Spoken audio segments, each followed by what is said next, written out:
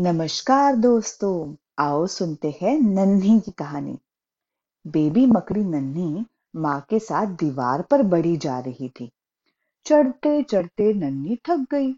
वह माँ से बोली, अब माँ, तुम यहीं पर जाला बना लो ना। मुझसे और नहीं चढ़ा जा रहा है। देखो, मेरे नन्हे नन्हे पैर कितना थक गए हैं।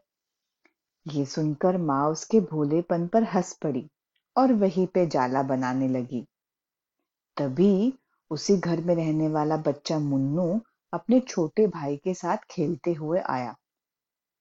अचानक मुन्नू की नजर दीवार की ओर पड़ी और वो चीखा, अरे, कल सारी रात मम्मी ने इतने मेहनत से घर साफ किया था ताकि आज मेरे जन्मदिन पर मेरे दोस्त मेरा साफ सुथरा घर देखकर खुश हो जाए।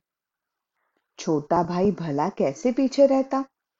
वह भी मुन्नू की हाँ में हाँ मिलाते हुए अपने नन्हे हाथ नाचते हुए बोला, और देखो तो, यहाँ इतना बड़ा जाला बन जाएगा तो कितना खराब लगेगा।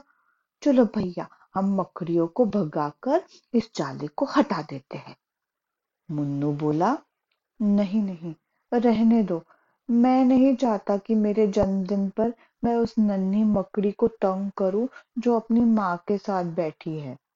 अपने लिए इतने प्यार भरे शब्द सुनकर नन्ही की खुशी के मारे आंसू आ गए। वह माँ से बोली, माँ, मेरे पैर थके नहीं हैं। हम अपना जाला घर के बाहर बनाएंगे। माँ ने मुस्कुराकर उसे प्यार भरी नजरों से देखा और उसे लेकर खिड़की से निकल गई। मुन्नू खुशी से ताली बजा रहा था कि अब वो उस जगह पर ढेर सारे गुब्बारे लगा सकेगा। नन्ही मकड़ी धीरे से बोली, जन्मदिन बहुत बहुत मुबारक हो मुन्नू।